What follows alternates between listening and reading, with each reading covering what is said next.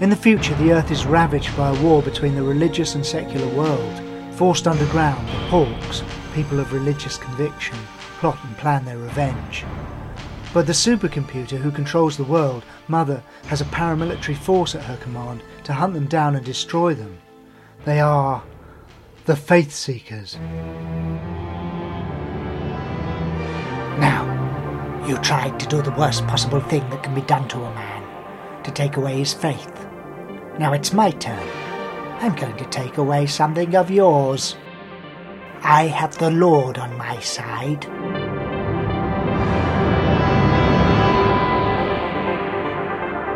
Mother does not know where you are. I understand. It's a horrible, horrible thing. But the children must be killed. I am Mother. She wants you to sacrifice yourself for her. Mother knows where I am. They'll be here soon. They've no idea where you are. The cleansing has been a complete success. Faith Seekers are tanks. They are relentless and will never stop until they've destroyed all those who believe in a God. I'm going to have to take a little look in a minute. See what the heart of an unbeliever looks like. I wonder, what colour will it be? Black, I expect.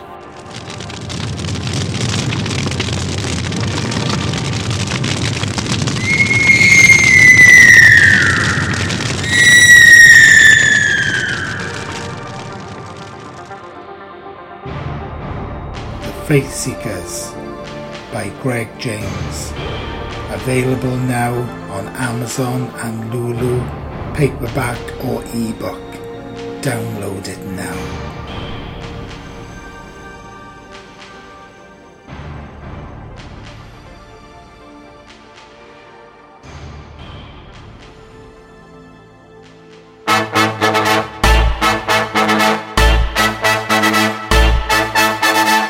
Welcome to Doctor Who on Target.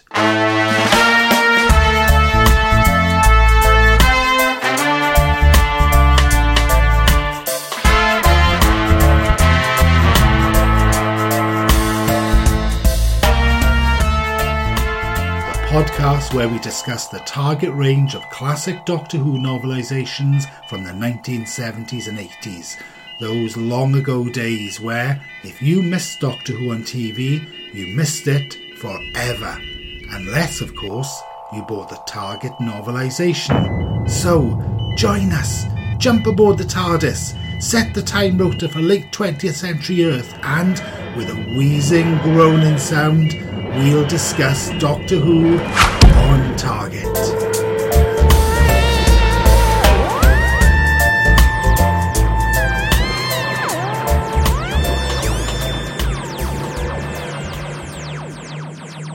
Hello and welcome to Doctor Who on Target. This is Greg in Swansea. And this is David in Chelmsford. For this podcast we're going to try something a bit different. Rather than examine a brand new title, we are returning to a classic reading from 2007, when audiobooks drawn from the Target range truly flourished as regular releases from the BBC. We've chosen Doctor Who and the Giant Robot by Terrance Dicks, read by Tom Baker, to be our subject matter. This story, called simply Robot on television, aired between the 28th of December 1974 and the 18th of January 1975. It marked the incomparable Tom Baker's Doctor Who debut, his unbroken 7-year tenure in the role still unequalled by any other actor. Although produced by the legendary Barry Letts, Robot was very much a prototype for many stories from the Philip Hinchcliffe era, which took classic horror films as their inspiration. In this particular case, King Kong, 1933, has clearly influenced Terrance Dicks' storyline. The novelisation Doctor Who and the Giant Robot was first published on the 13th of March 1975, and so the first question I need to ask you, Greg, is, did you buy it? And the answer, of course, I was 8 years old, because the release date for this, the 13th of March, is my birthday. And so that was my 8th birthday. And yes, I bought it. Not in hardback. I could never aspire to hardbacks. They were too expensive for me. But yeah, I had it, and I remember loving it and seeing the change in the style of this book, because I noticed, it's got a really action-packed, dynamic cover on it. I don't know if it's my favourite. I would say, I don't know how I would describe the cover, but I would say it's action-packed, but it's not classy like a lot of the other Doctor Who Target covers are. What about you, David? Did you buy this when it first came out? Well, I've got a guilty confession over this. Well, we'll come to that. Talking about the original cover, the original painting was by cartoonist Peter Brooks. And so he's a cartoonist, which is why the style is so different to, say, Chris Achilles. I mean, I do love the cover an awful lot, and I like the fact that it integrates Tom Baker's image into the Doctor Who logo, which I'm not sure that happened again. And I liked the main picture of the robot looking very large, and the small insert of Sarah Jane looking a bit like Fay Ray being gripped by a monstrous claw of a hand. Yes. But I didn't own that edition of the book. What? No, it was, I think it cost 35p, which is quite a lot of money. And I bought a second-hand copy of the book from a school fete a few years later. And so the cover that I got was the Jeff Cummings painting, which is the same cover as the audiobook, and also one of the paintings that we saw at the Target cover exhibition. So, full circle. Yes, I owned the second edition. I did not own the original. Wow, that's interesting. Yeah, I never owned that second edition. I remember loving the cover. I loved the fact that Tom Baker as well was sort of superimposed in the O, wasn't it? Yes. I like that, sort of quite iconic. And I've seen it mentioned that apparently this was the first time that the Doctor Who sort of logo was used properly on the cover. I know the diamond's not on there, but it's the actual proper lettering on that diamond. Right. Yeah. Because of course before that we had that sort of, I think it was generally black, wasn't it? That sort of John Pertwee-ish style lettering. And so this cover sort of, I don't know whether there's a bit of a new push with them, but they sort of it jumps right out at you, doesn't you? They're so action-packed. Everything's going on there. I think the planes are attacking the robot, aren't they? Yeah. And like you say, I mean, it doesn't hide any of its heritage. Right on the cover there, you have got, as you mentioned, that King Kong Fay Ray iconography there, isn't it, of her being held in this enormous hand. And I mean, a lovely cover.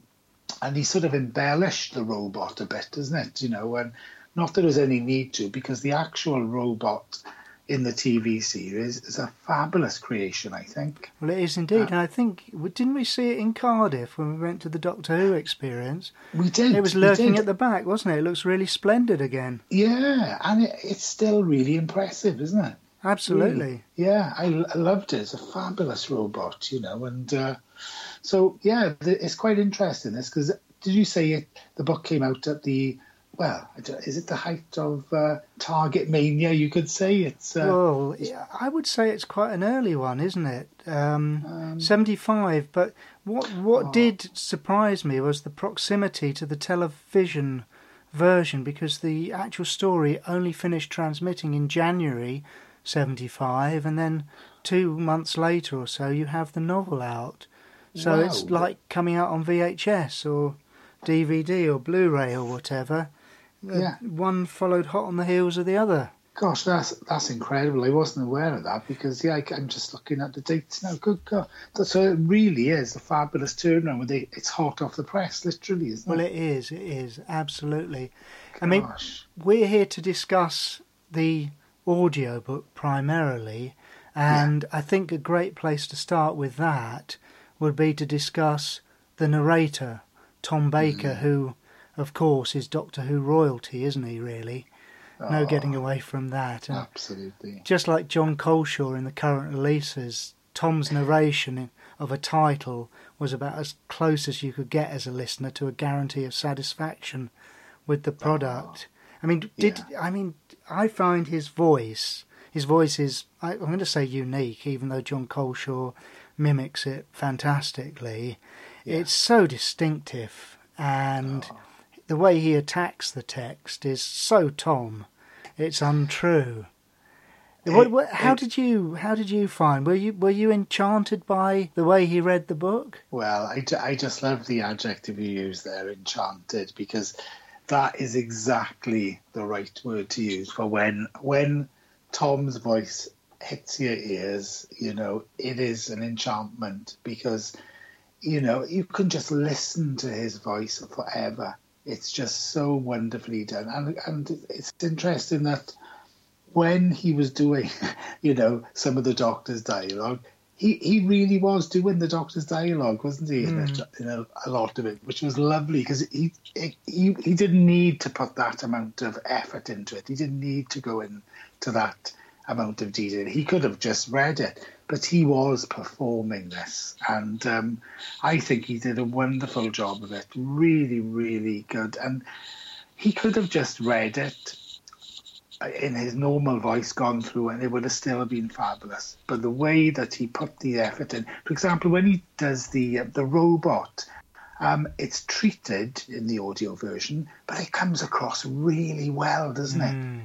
It sounds so much like, because I think in the TV version, the robot has a fabulous, intimidating voice, doesn't it?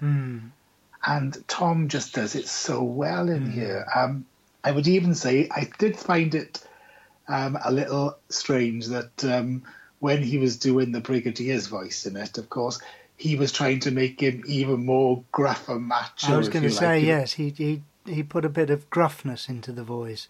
It was basically Tom with a gruff voice, wasn't it? It was. But it's quite interesting listening to it on the speakers, because Tom has got a very powerful, deep voice there, but he was making it even more, and the speakers were sort of booming away. It was lovely. It was a joy to listen to, an absolute joy, and I think some of the lines just stick in your mind so vividly. It's interesting. I mean, I've got in my notes here the way he's talking about when the gun shoots one of the unit soldiers. The ray gun, the disintegrator.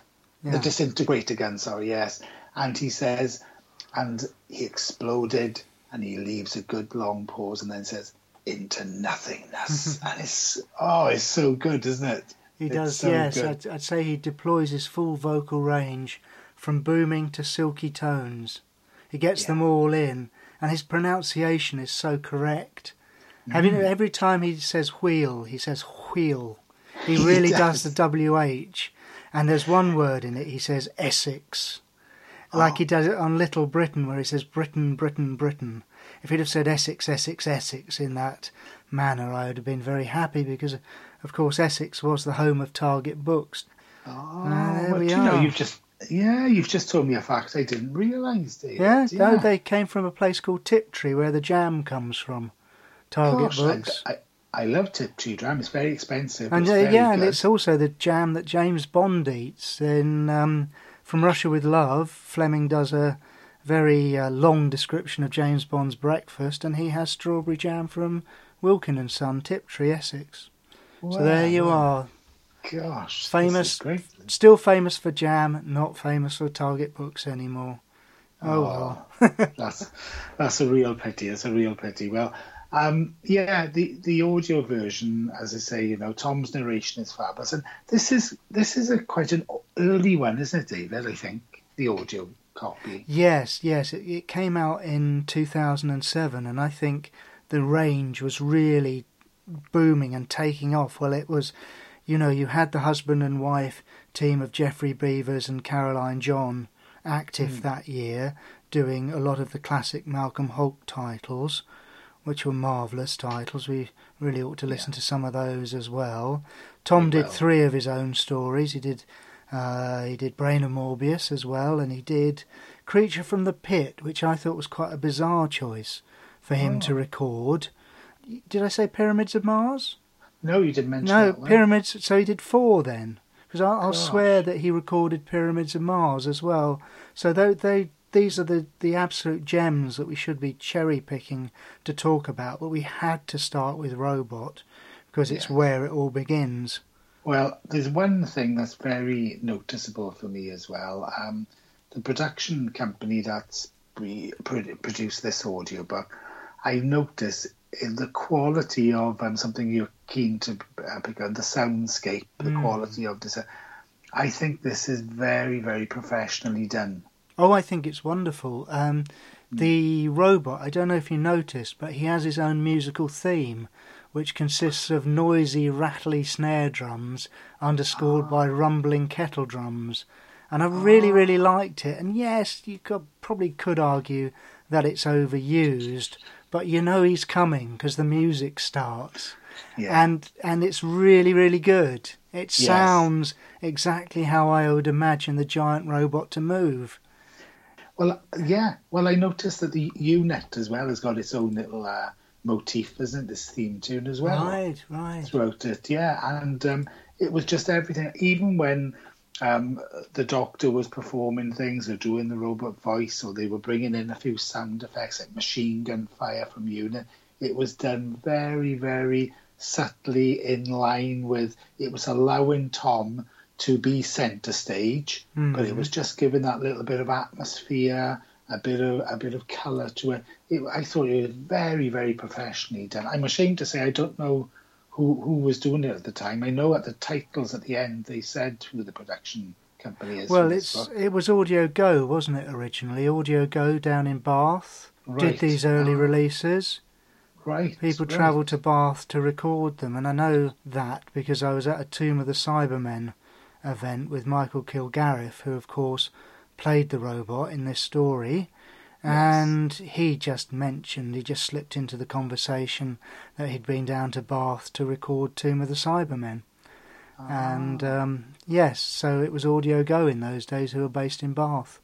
Well, fair play to them. They excellent production values.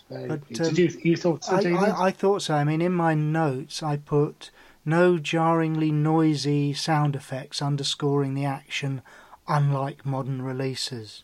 Had to get that dig in, didn't I, in my notes? Yeah. Well, I think this is what we found with the more modern releases, is that some of them, I don't know, I think they lost their way in some of them, didn't they, with this over-the-top sound effects and too loud. Everything I've mentioned jumping out of my skin several times, so you're sort of enthralled in the story, and then all of a sudden there's a sound effect which is a completely different level to the story you're listening to. Yes, it happens. Yeah, but I will say, luckily, all of the Tom Baker ones that we've had recently have been excellent, though, haven't they? They have. Excellent. I remember Horror of Fang Rock had a very good soundscape. It did. Very evocative stuff, that was. Oh, absolutely fabulous. But this, as you say, this had such good balance, and although Tom's voice remains Tom's voice throughout, and he makes a slight vocal change, as you've noted, for the Brigadier, and he puts on such a nasty voice for Miss Winters, doesn't he? Oh, there's no doubt she's an evil, evil, evil woman. He reads her really, really well.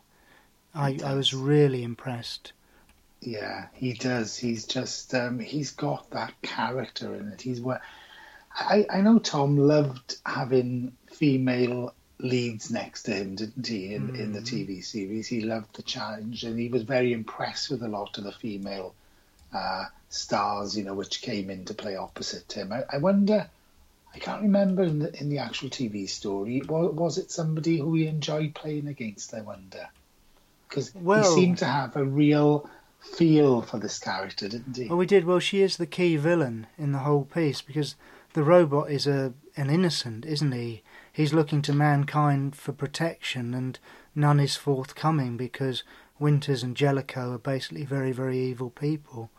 And you are. I mean, he's a bit like Frankenstein's monster, isn't he? If you want to make another literary reference, I mean, the monster turns bad when it's shunned by mankind, and this monster turned bad, didn't he?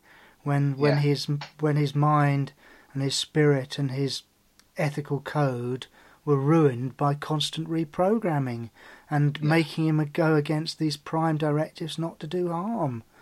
Yes. And I really felt, and again, you know, it's all in Tom's performance, but I really felt that the robot came across as the victim. Yeah. And Jellicoe and Miss Winters were very clearly marked as the people responsible for its turmoil and its suffering. And yes, it was very clear stuff, very clearly delineated. It's interesting because it's unusual, the giant robot, in this way, because it was written by Terrance Dicks, I believe, wasn't it? Yes, it was. The robot was written by Terrance Dicks, and so was the book. Yes, excellent. Now, but it's very much, I feel, a unit story. It's almost like, well, I don't know, maybe I'm over it, but it bridges the gap very nicely, but it's very still much a feel of unit. It's only at the end of the story when they go into the TARDIS, you know, and then we enter onto Tom's second adventure, where Tom Baker is really he's found his feet in that sense, that he's on his way into his own story. Did you get a very unit Jon Pertwee feel about the story? Yes, I think you made a fair point there. I mean, in my introduction I mentioned that although Barry Letts produced this particular story, it felt sort of Philip Hinchcliffe monster themed. But yes, you're right, now I can see it. It's Barry Letts and Terrance Dicks sort of tying off the unit family to enable the programme to evolve into the sort of space opera that it later became. And The Ark in Space is a completely different shift in tone of a story, isn't it? And as you say, Tom's now got the show. He's cast off the... I don't know, it's like a chrysalis, isn't it? He comes out of his chrysalis in this story, and then in The Ark in Space, he's a sort of a formed character all of a sudden, isn't he? And he's got his crew around him, his family, and it's no longer the unit family because they were Pertwee's family. He's got his own one. He has. That's a really interesting way of describing it, David. I hadn't thought of it like that. Yeah, it's like it is coming out of his chrysalis, isn't it? Yeah, that's really interesting because we've got Tom in here, and like I say, he's surrounded by all the unit characters. We've got the action of the unit story, but that Philip Hinchcliffe feel is coming in, like you say, the sort of the leaning towards classic or sort of well-known. I mean, the Beauty and the Beast tale, perhaps the King Kong, the classic King Kong story. Yes, King Kong is there for all to see. Frankenstein, maybe? Yes, I agree. Frankenstein, it's the monster who wants to be accepted but is shunned and turns bad as a consequence. Yes. And because he can't have love, he must destroy. And that's what the robot does. Yeah. The robot isn't made bad, he's turned bad by the programming. And that's really interesting. And there's that to sort of beautiful piece of writing, and every time he kills, you get the feeling he's full of remorse because he lowers the bodies gently, and he always says, I don't want to cause you unnecessary pain. And he's got this conflict going all the time, and it's wonderfully written stuff, and I'm not sure that came across on the telly, but it certainly comes across in the way Terrance tells the story in the book. Yeah, it's interesting, isn't it? I think it is very apparent in the book. You know, it's quite, and I think again the expression when Tom is doing the robot in this, it really brings it out that the robot, you know, is going up against, as he says, his prime directive. You know, it's in there not to do it, and he's been tampered with. And what I loved about it was the scene in the writing, which I don't believe was in the TV series, where they're operating on him and removing pieces of this humanity, if you like, that sort of transplanted in his brain. Do you remember that? They're removing scene? His moral compass, aren't they? Exactly, they are, you know, and you just think, gosh, this is body horror. They're interfering with his brain. It's a bit, I don't know, it's a bit Planet of the Apes, maybe, when they remove their brain to stop them being, the human creatures that they are. Right. I don't know, but it was quite interesting that to see all these different angles that have been put in there. When you think it's strange, we have this story. It's a great action-packed adventure story. I've got in my notes. I love the fact that it's like real espionage or secret organization, the SRS and think tank. And you go, wow, it's all going on. This could be a James Bond film.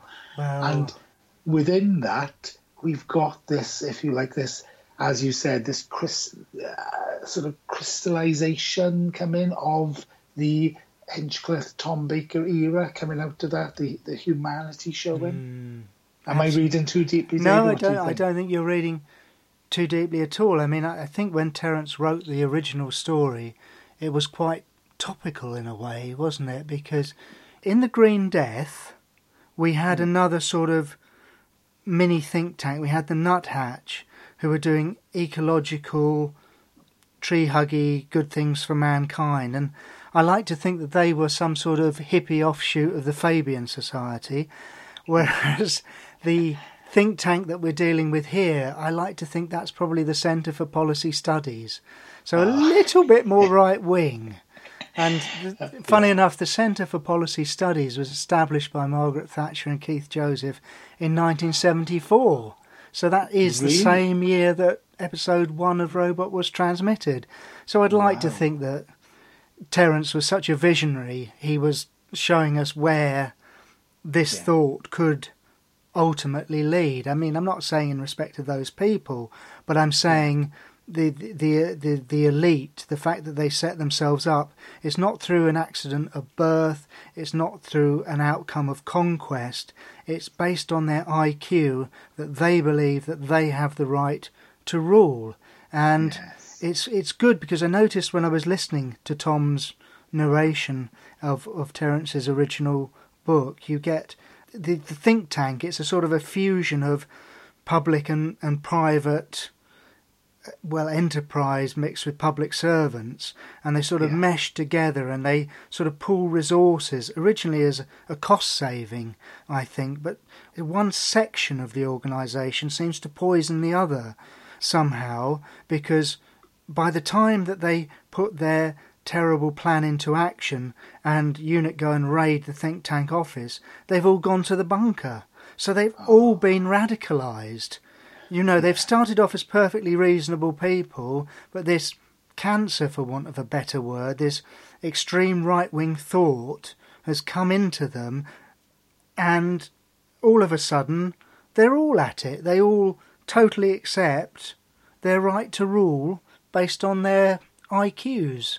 Yes. Or am I reading too much into it, or do you think, do you think it's showing the outcome if you take, if you assume, if you deny others their political voice, if you set yourself up as being bigger and greater and say, I need to make decisions for these people because they're not intellectually capable of deciding their own destiny. Now, you might say that there's quite a lot of truth in that, and that some form of governance, that's why we have a society, isn't it? That's why we have a social structure, albeit one that's been slightly watered down in the modern world. But I don't know, maybe I'm reading too much into it.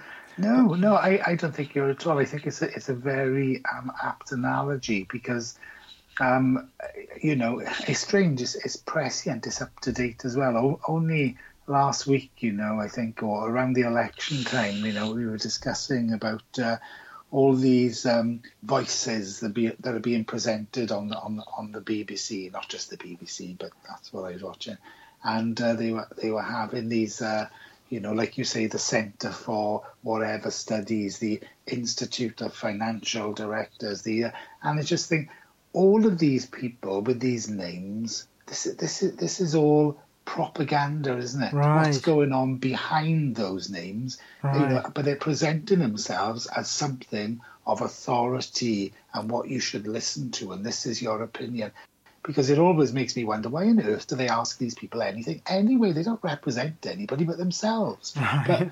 And this is, but it's quite interesting that you mentioned this in here, because of course they do quickly get into that feeling that they have the right to do these things. But I thought it was also nicely counterpointed with when they discussed in that piece where they were talking about the nuclear codes being given, this scenario that they hold the nuclear codes for everyone. So if anybody's going to attack anybody else for the sort of whatever reason, they can threaten to unleash hell, if you like, on all of them, isn't it? That's the scenario, isn't it? Well, Great Britain gets to hold the nuclear codes because it's the only country in the world with enough moral fibre and backbone to be trusted with such a responsibility. The Brigadier's terribly proud of that, and rightly so, I think.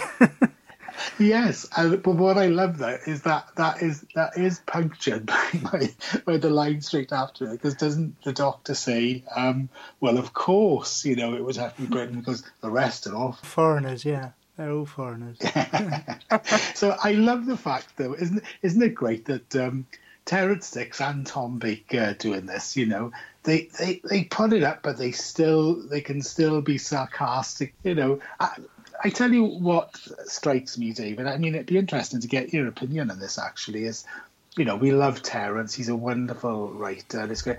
But, he always says these lines that when people say about the morality that's in the stories and as we've been discussing now, the political and so forth and the aspects of them.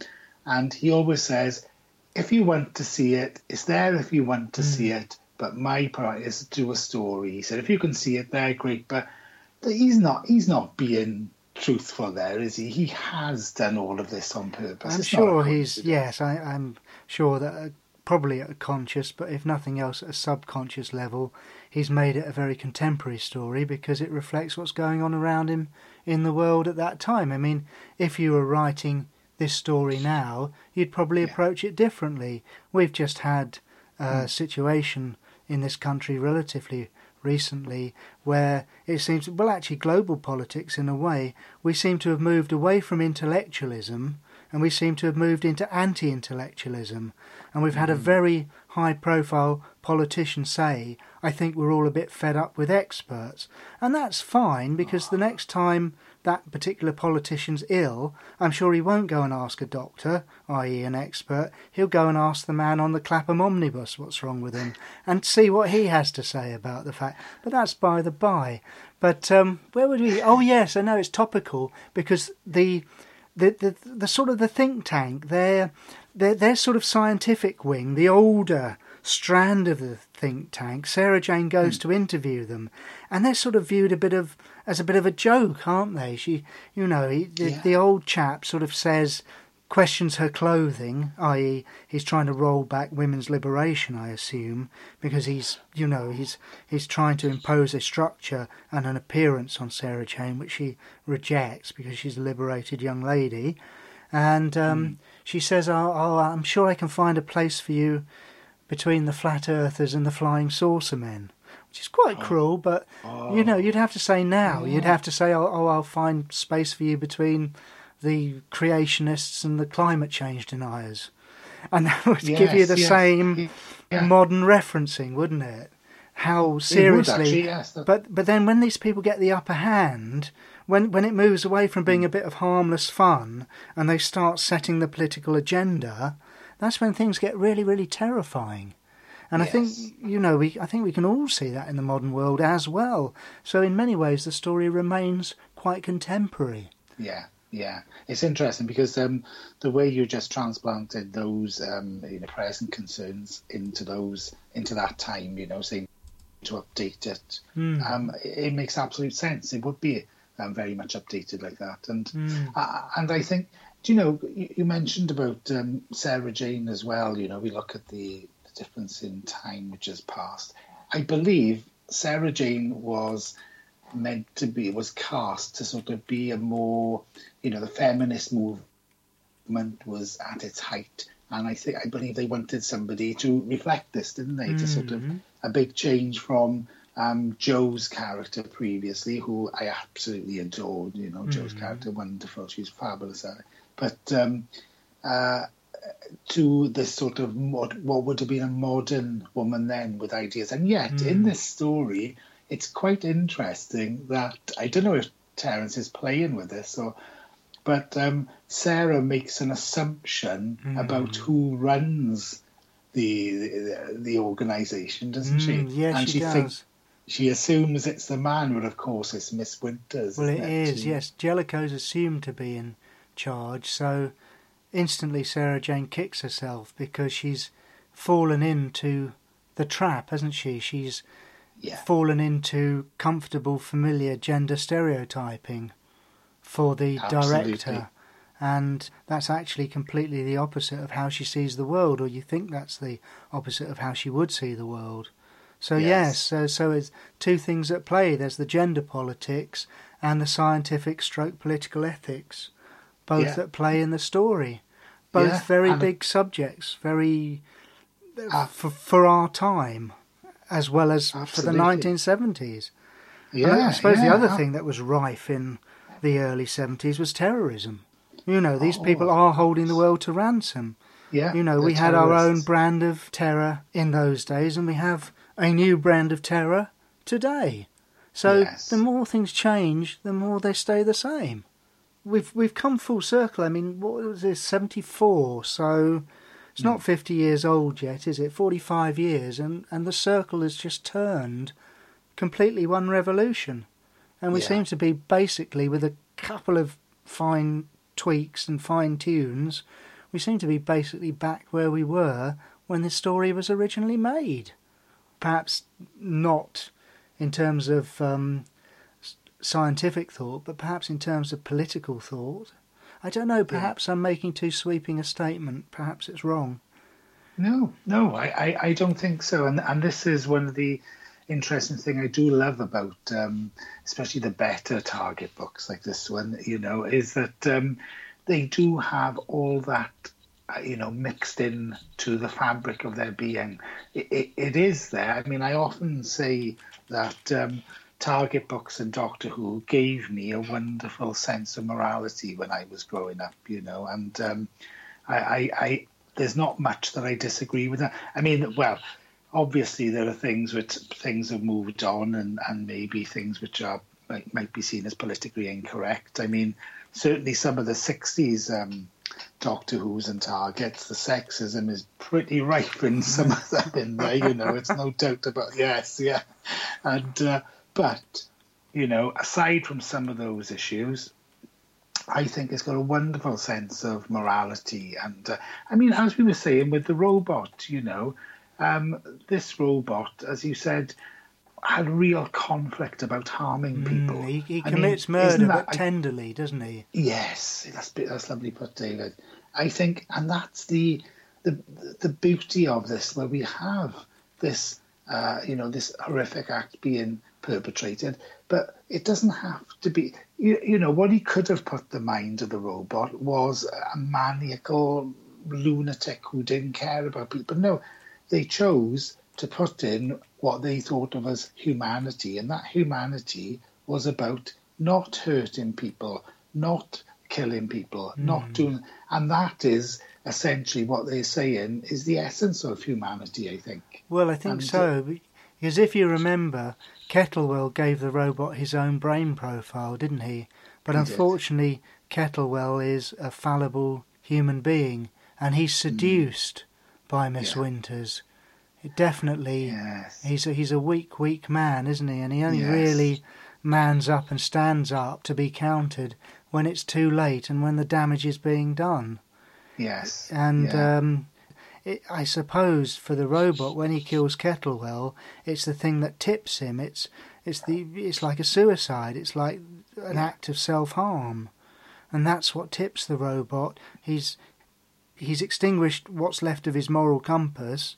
Yeah. And he kidnaps the only person who's really shown him any kindness recently, and Sarah Jane.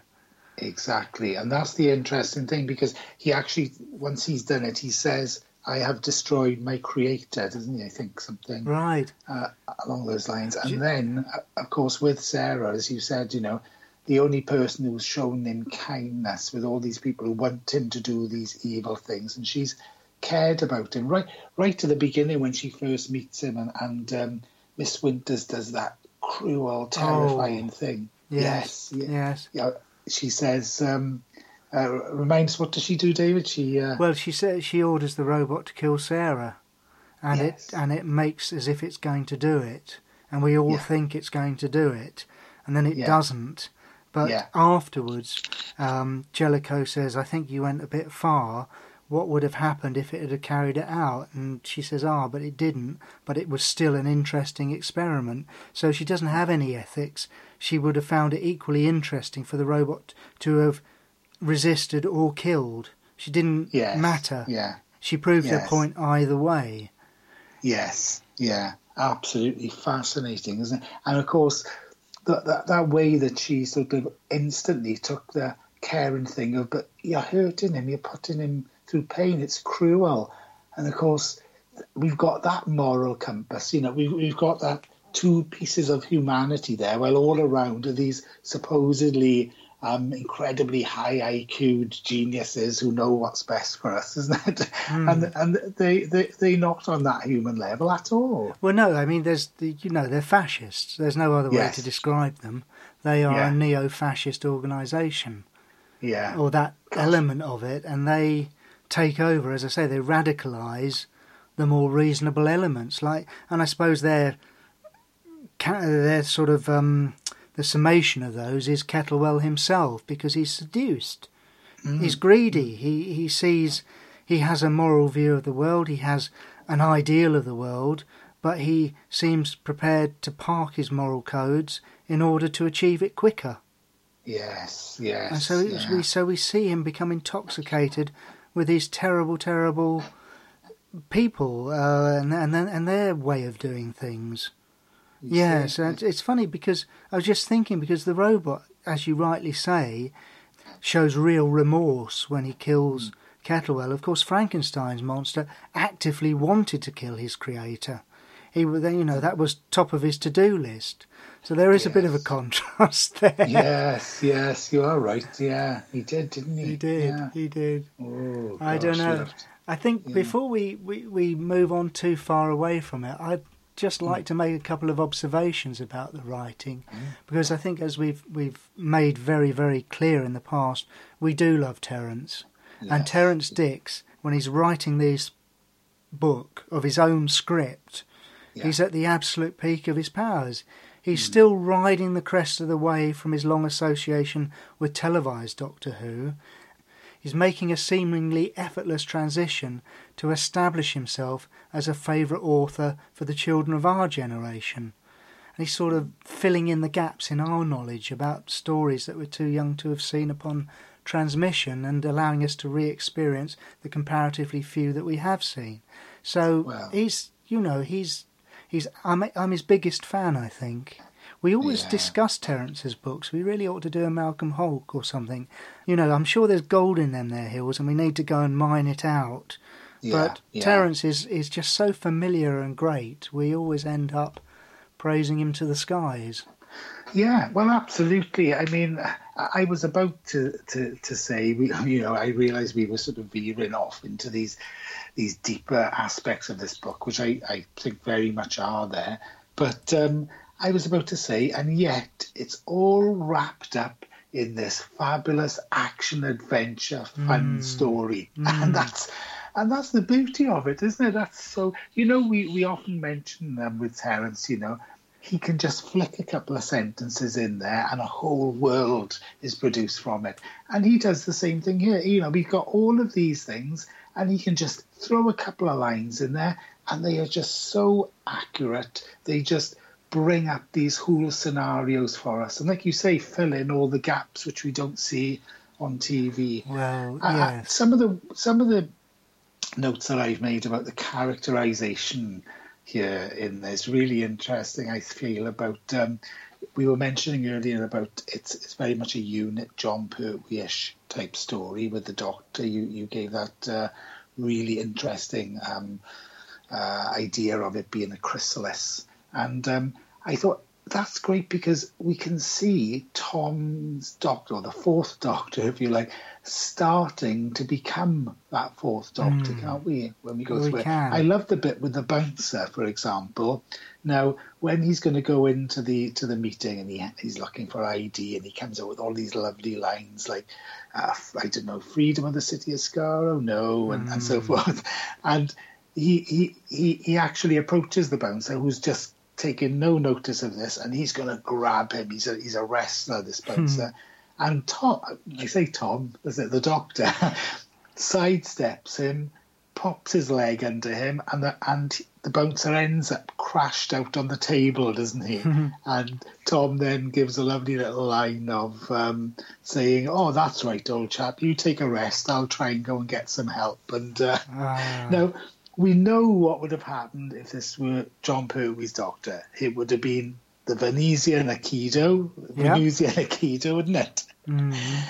And I feel, we're starting to see the fourth Doctor's characterization coming in with these little touches here. Do you think, David? Oh, I do. I think it's very... I mean, I've used the analogy before. It's Sean Connery being replaced by Roger Moore, isn't it? Yes. We love them both. We love them both for different reasons. We love one for raw aggression and the ability to kill, but we love the other one for the slight tongue-in-cheek and the raised eyebrow, whilst doing things with slightly more style and perhaps less menace and viciousness. And it is, isn't it? It's Pertwee, very much the establishment figure, very much fitted in with the unit set up, very much enjoyed being at the sort of pinnacle of that organisation. But Tom's Doctor, he doesn't want to know anymore. He's sort of been there, done that, got the T-shirt, and he now wants to be out into the universe again. Yes. And this is where he's released back into the universe. Yeah. With his new crew, with Harry and Sarah. Yeah. It's like you say, that last scene is a lovely sort of rebirth, to carry on with your analogy there. Well, of course, in Terence's book, the regeneration happens over several days, whereas on telly it happened over several seconds, because the Doctor's comatose, isn't he, at first, and they don't, he's confined to sick bay, and he's obviously a lot more shaken up by it in the book than he was on telly. But it is. I'm glad I said chrysalis, because that's exactly what the whole thing. I mean, more so when Tom himself regenerates into Peter Davison, and he actually does have a white cocoon type mask, doesn't he? And perhaps that's what regeneration is. It's the butterfly hatching, the new butterfly hatching out, and that's what we've seen. Brilliant. Well, that's really fascinating, actually, and. I will say some of the things, I missed, it's got some very famous lines in it, I think, this story as well. And, you mentioned the other week, David, when we were reviewing, I think, one of the last Capaldi stories, and I got a bit confused. I didn't realise the whole crux of what you said with the line, which, of course, you said that... Capaldi said the line about the Sontarans. Oh yes, and this is the first thing that Tom Baker's Doctor says, isn't it? It is. I know that now, but I forgot then when you said, so I didn't get the. So of course, Tom's first line, isn't it, about the Sontarans, isn't it? And one which really touched me, because it's quite interesting, because I wonder how much Stephen Moffat has been borrowing from old Terence as well, because you're mentioning right throughout the story, with these little bits of the previous Doctor and the past coming back and the reminiscences that we've just mentioned. But of course, that's what we've been seeing right throughout series or season 10, are these little touches to the past, isn't it? And and another one that I loved here was the Brigadier's line. He says something like, "For once, why can't I meet an alien who isn't impervious to bullets?" Yes, he says that. Yes, Oh, that is perfect Brigadier, and it's a wonderful line, isn't it? Oh, it is very much so. Yeah. Oh, do you know, this is the thing which I know we're going off on, Terence. We will have to do a Malcolm Hulk and all the other.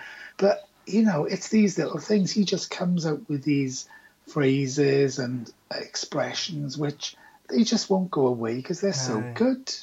Well, he is Mr. Doctor Who. We have to understand, especially for our generation, he is Mr. Doctor Who. Yes, he's the guy who filled in our knowledge with his books.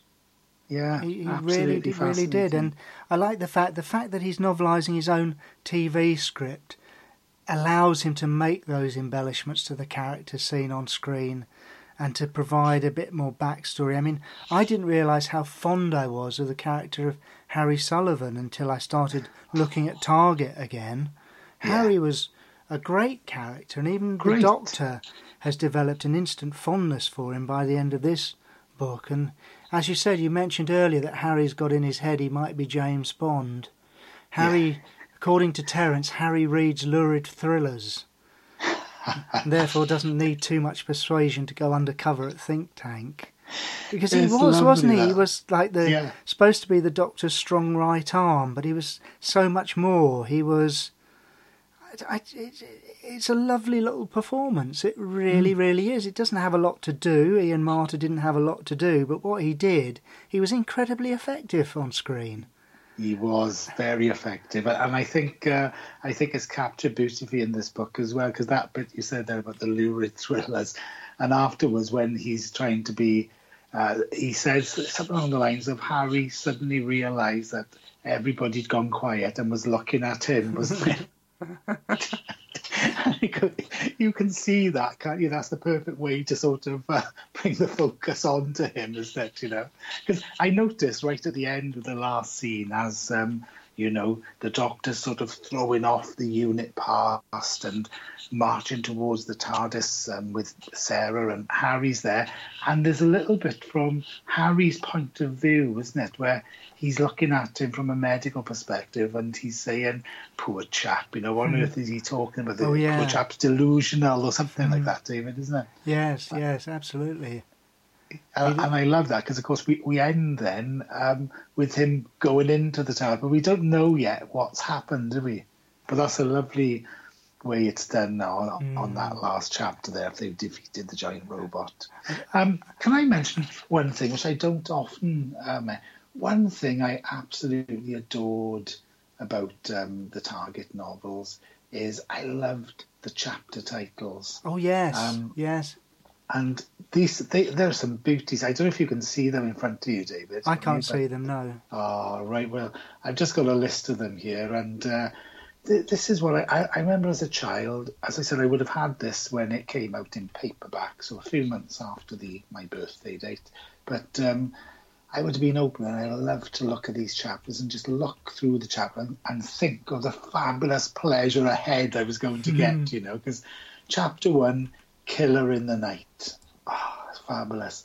Chapter 2, Something More Than Human, and the more is in italics, you know. And you've got Robot with an exclamation mark after it. Chapter 4, yeah. Chapter 4, that's it, yeah. Any? Can you see any others you love there, David? Or I can see Trapped by the Robot. That's a very memorable televised scene where the scarf is used to trip the robot. Yes. And the robot sets a trap, doesn't he? He fakes death, and then when he's wearing the hat, and then he takes a swipe at the Doctor. Yeah. And the cunning little devil had learnt to sort of feign immobility. I thought he was ever so clever the way he did that. Yeah. You see, as the humanity is being removed from him, so that evil, if you like, starts to take over more and more. The intelligence is being used for cunning, it's really interesting. Low cunning, yes. Yeah, low cunning, yes, yeah.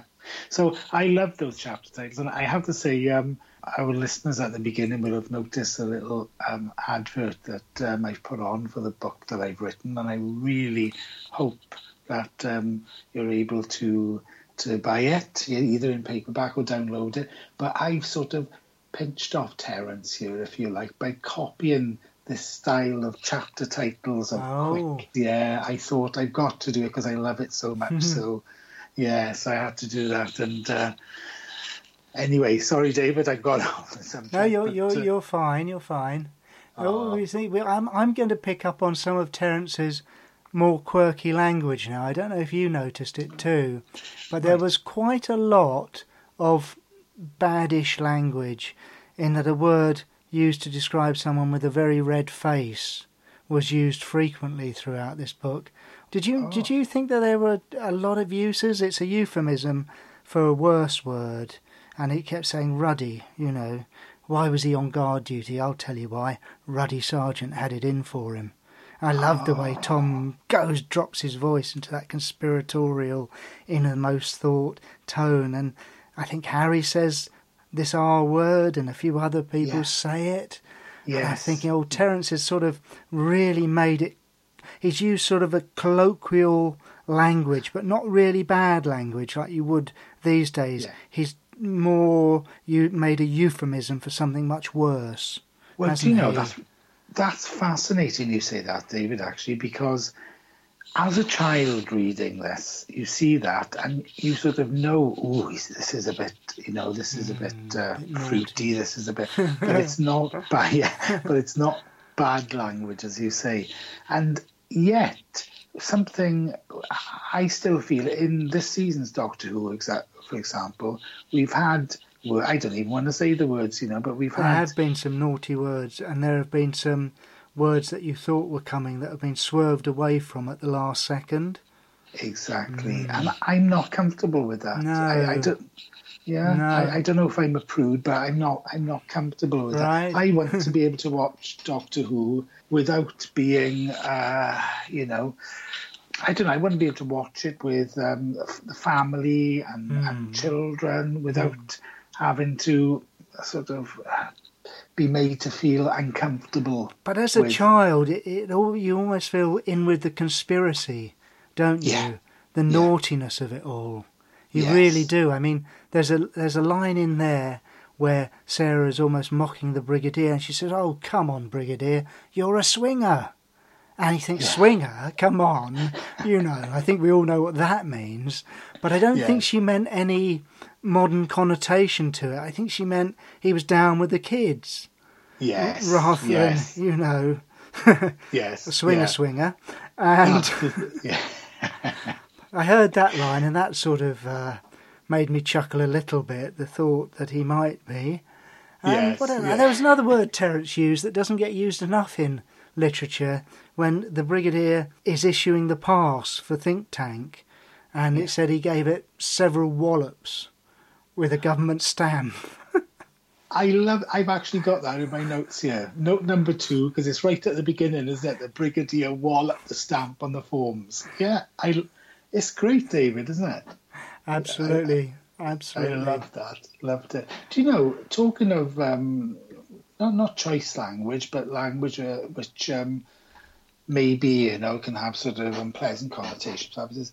When Harry is escaping, they're tied up and they sort of, Sarah's trying to get the ropes off his hands and so forth. Right. And it says when he finally slipped through, it says the description is something like he felt the slippery blood sort of slide off the rope on his hand. So you don't often get that, do you? No. He's done himself physical harm, hasn't he, in escaping? Yeah. But I thought that took us back a little bit to what did we review last year, I think, David, and it was really, really graphic, and we weren't used to that. It was The Invasion by Ian Marter. That's it, yes, The Invasion. That was in a different league altogether, wasn't it? But, I mean, fabulous, but I like my earlier Terence Dicks type Who, I think, as well. Not too much. I prefer Ruddy. I think all I can say is it's one you really should buy. It's I mean, it's still available, even though it's been out a good while, isn't it? And it's just, I mean, Tom reading this, the production values are excellent, the story's great. I mean, I do wish that they'd given it the original cover. I agree with you. The original cover. Because they did use the original cover for Green Death, which is by the same artist. Yes. I'm very happy with this story. It's great to listen to, really enjoyable. It's certainly a transition one, from the Pertwee into the Baker era, and I think it does it very, very well indeed. I'm going to give it a strong 8 out of 10. Right. Well, I absolutely agree with you that it is a strong transition. In fact, I think it's rather stronger than it came across on the telly. And I absolutely agree with everything you've said and the reasons you've come to your score. And my own score is slightly higher than yours because I'm giving this 8.5. I think it's a wonderful, wonderful reading of a wonderful story. And we'd love, David, wouldn't we, to hear what people think of this or any of our reviews. That'd be great. So please email us, tweet us, DoctorWhoOnTarget@gmail.com. Now, I'm just wondering, what could be the next classic release we have a look at? Greg, any ideas? Well, immediately what sprang to mind then, because you've sort of whetted my appetite by mentioning Malcolm Hulke earlier. So I think, wouldn't it be great if we could do, what's that, the second John Pertwee story, Doctor Who and the Cave Monsters. Oh, Doctor Who and the Silurians, novelised as Doctor Who and the Cave Monsters. That would be a fantastic choice. Well, we've had a great discussion about Doctor Who and the Giant Robot, and we hope that you will join us again when we look at Doctor Who and the Cave Monsters by Malcolm Hulke. Thank you, Greg. Thank you, David. Please tweet us at Doctor Who on Target, that's Dr Who on Target, or email us at drwhoontarget@gmail.com.